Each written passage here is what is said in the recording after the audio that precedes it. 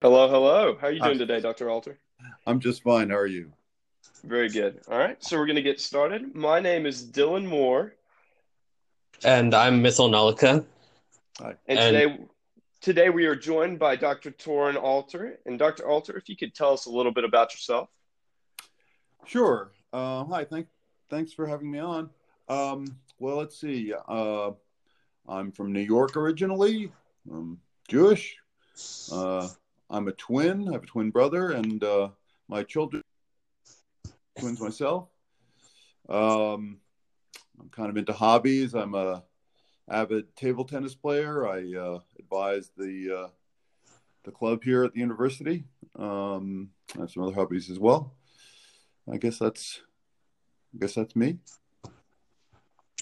thank you so much, Dr. Alter, for joining us. And I just want to ask you, could you tell us a little bit more about your academic life and possibly what your research is about? Oh, sure. I guess I left that out. Yeah, I'm a philosophy professor at the University of Alabama, and this has been I've been here really my whole career since I got my PhD from UCLA in 1995. And most I've written on various things, but most of my work is on the mind body problem. What's the relationship between the mental and the physical, um, and in particular on consciousness. I've written on other things, but that's most of my writings about that. Okay, great. And what really interested you in this topic? Um, well, from my perspective, consciousness and its relation to the physical world is really the big question, or big unsolved question, or big mystery. There are lots of grand mysteries in science. What's dark matter? How do we unify quantum mechanics and general relativity? Lots of other really interesting problems. Lots of, we're very, very far from knowing everything about the world. But in a broad sense, all those other problems, um, in a way, they're more problems than mysteries. We understand roughly what the answers will look like. We specify a function, how particles move, or how planets move, how they behave in such and such circumstances. Then we try to explain that behavior, explain how those functions are performed by specifying mechanisms and then testing them.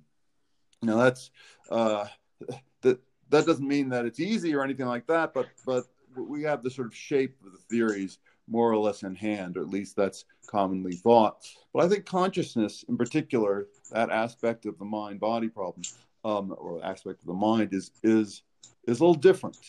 It's Consciousness is not a matter of functions; it's a matter of how things feel to us. How does conscious feeling arise out of unfeeling matter?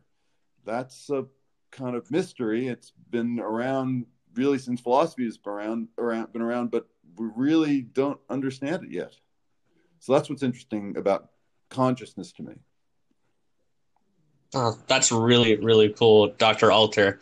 And I have to ask, how did you originally get into this research? Like, where did you start? Or like, what kind of sparked your interest in this topic? Well, I mean, uh, in philosophy in general, I just got interested in philosophy in college. I never even heard the word before, and I sort of, once I took my first course, I was kind of hooked. And um, my teachers always encouraged me to push my ideas further. But here in this particular problem, I guess I got interested in it in my sort of towards the end of my graduate career. I was working on related things, but not exactly on this. And someone who eventually became a friend and actually recently a co-author, Dirk Perboom, who's the chair in the philosophy department at Cornell and has been for many years. He visited there and he showed me a paper he had written on the subject. And well, just as he was leaving, and we ended up having a long email correspondence about his paper. I disagreed with what he was saying in it. This was in 1994 or 1993, and that I thought this is a lot more interesting than what I've been writing about in my dissertation. So I changed my dissertation subject to this about consciousness in the physical world, and I ended up writing on that, and I've really never looked back. Awesome. So, how do you go about researching topics such as consciousness? Well, I mean, I guess the method is pretty much common sense. I start with what we already know. I read about what philosophers have said about it and what non-philosophers have said about it, what anyone has said about it. Sort of see what people think they know, or anyway, the kind of I look at the logical geography. What are the options that have been given? What's the evidence for pursuing one line rather than another? And I see what questions haven't been answered, and I try to go from there. Oh, that's incredible. So I recently read that you have been doing some research into the structure and dynamics argument. Could you just go on a little bit about that? Well, sure. So the topic here relates a lot to what I was saying before about how consciousness is kind of a big mystery. In a way, it's different from other mysteries, or so it seems to me. So the structure and dynamics argument is kind of a way to articulate that. And here's the sort of idea. Look at any science, in particular, look at, say, fundamental physics. What we get from fundamental physics is a kind of a detailed description of spatiotemporal structure and dynamics, changes within that structure. For example, if you ask a physicist, well, what are the basic properties you're talking about? And they'll say things like mass, charge, spin, things like that. And you say, well, what are those? And the explanation is something like this. Well, particle with negative spin or a mass of such and such sort will behave in a certain way when it interacts with other particles in the vicinity with these other properties. So you get this big picture about how particles attract or repel each other, that sort of thing, about what things do, about how I put it earlier, how functions are performed. But that sort of explanation, although it's extremely enlightening regarding the physical world, it's always going to leave this nagging question.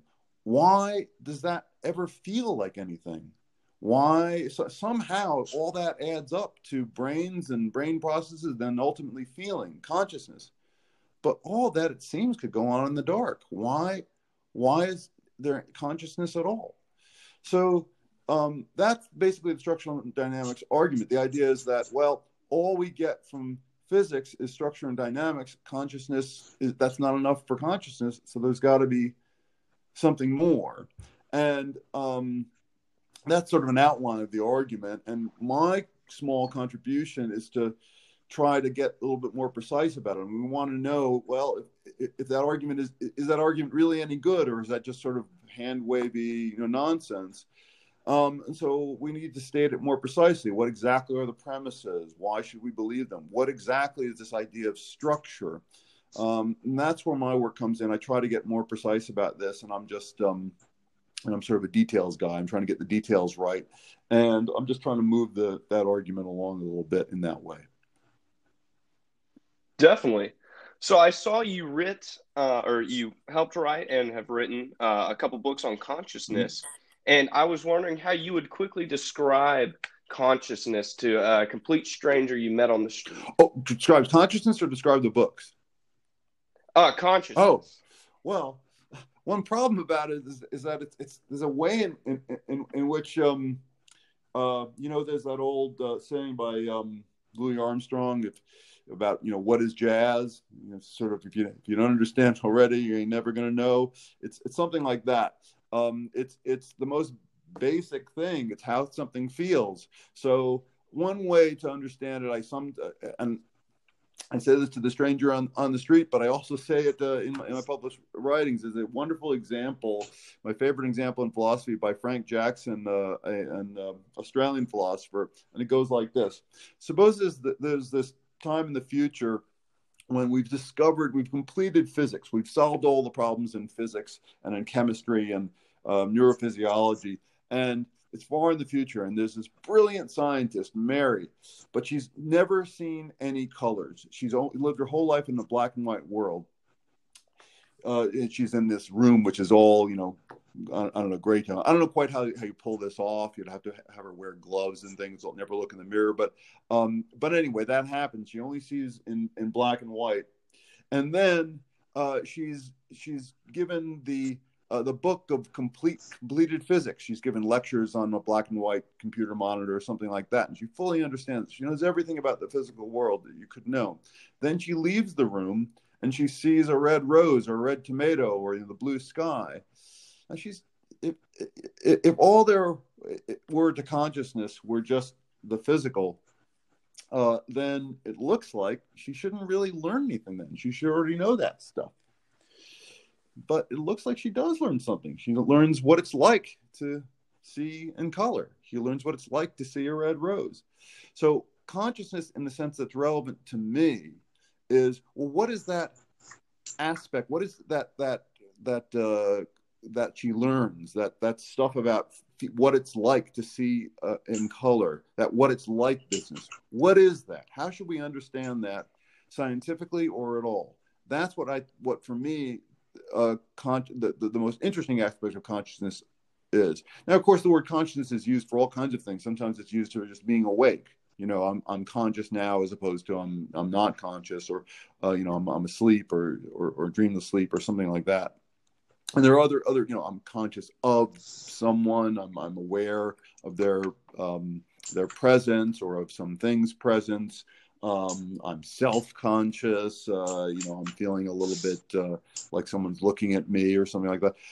So the word is used in different ways. But for me, philosophically, what interests me about it is the kind of thing that the Mary and the black and white room thought experiment illustrates. This idea that there's some what it's like aspect to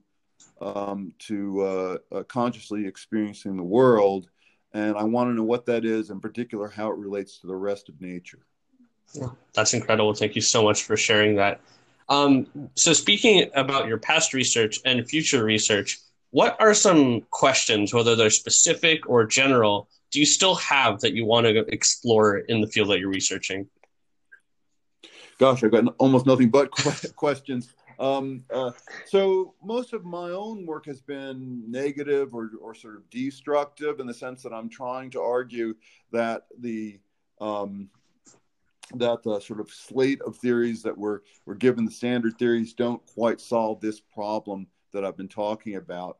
And so I've been trying to work out the argument for that mostly. But more recently, and towards looking ahead in the future, what I ultimately want is a positive account. I want some positive account of consciousness and its relation to the rest of nature, the physical world in particular, which is plausible and hopefully even testable and true. And so the questions I want to pursue in the future are how to, what is that theory and how do you work it out? And I've started to take some steps in that direction, but they're just sort of the first baby steps. Okay, amazing. So how has the University of Alabama specifically supported your research or other academic endeavors? Oh, in many ways. I mean, first of all, I'm just super lucky to have this job. Philosophy jobs are hard to get, and I get to think about philosophy for a living. I mean, what could be better than that? So UA, supports me in allowing me to do that. And also, for example, I've won a bunch of internal University of Alabama grants, research grants, which have allowed me to, for example, travel to conferences where I can talk to other people. It's led to various research projects. It's sort of let me avoid doing extra teaching to make ends meet. So those grants have been very helpful, and of course I regularly interact with brilliant students and colleagues, which the university, if it were not for the university, that just wouldn't wouldn't be happening. So in many different ways, I've gotten support from the university. Thank you. So you've definitely published a couple of books. So speaking about that, how can listeners find out more about your research? It's pretty easy. If the listeners have access to the University of Alabama libraries, I think just about everything nowadays has been digitized and is available for free online there. Some things I've written, for example, I mentioned earlier that I was interested in sort of positive theories. Well, the one I've been pursuing is known as Russellian monism, and I and Dirk Pereboom, the person I mentioned, who's at Cornell, who sort of got me into this game in the first place, he and I co-wrote the Stanford Encyclopedia of Philosophy article on Russellian monism. That's for free anywhere. And in terms of books, I've actually co-written with my good friend Robert Howell, who's now chair at SMU, a couple of books, one of which is on this subject, and it's called A Dialogue on Consciousness, and it's meant to be accessible. It's a bit fun. There's a lot of corny jokes in it. It's a dialogue between two fictional characters, which more or less take his and my positions. They disagree about consciousness and the physical world. One of them represents me, the other one represents him. Not exactly, but more or less. And that's readily available. In fact, there are tons of used copies around because I use it in some classes, so you can get it and it's not expensive to begin with. So you can probably find a pirated copy online anyway. It's called The Dialogue on Consciousness, and it's by Robert Howell and me, Torn Alter. So that would be one way. And also pretty much anything in philosophy you can find a listing for by going to Phil Papers. It's a wonderful resource which has pretty much everything now. So that's another way. Awesome. Thank you so much for joining us today, Dr. Alter. If you're listening, please go check out his work. It is super fascinating, and he's been really enlightening with us today. And just thank you again for hopping on with us. Thanks a lot. Enjoyed it. All right. Have a good one.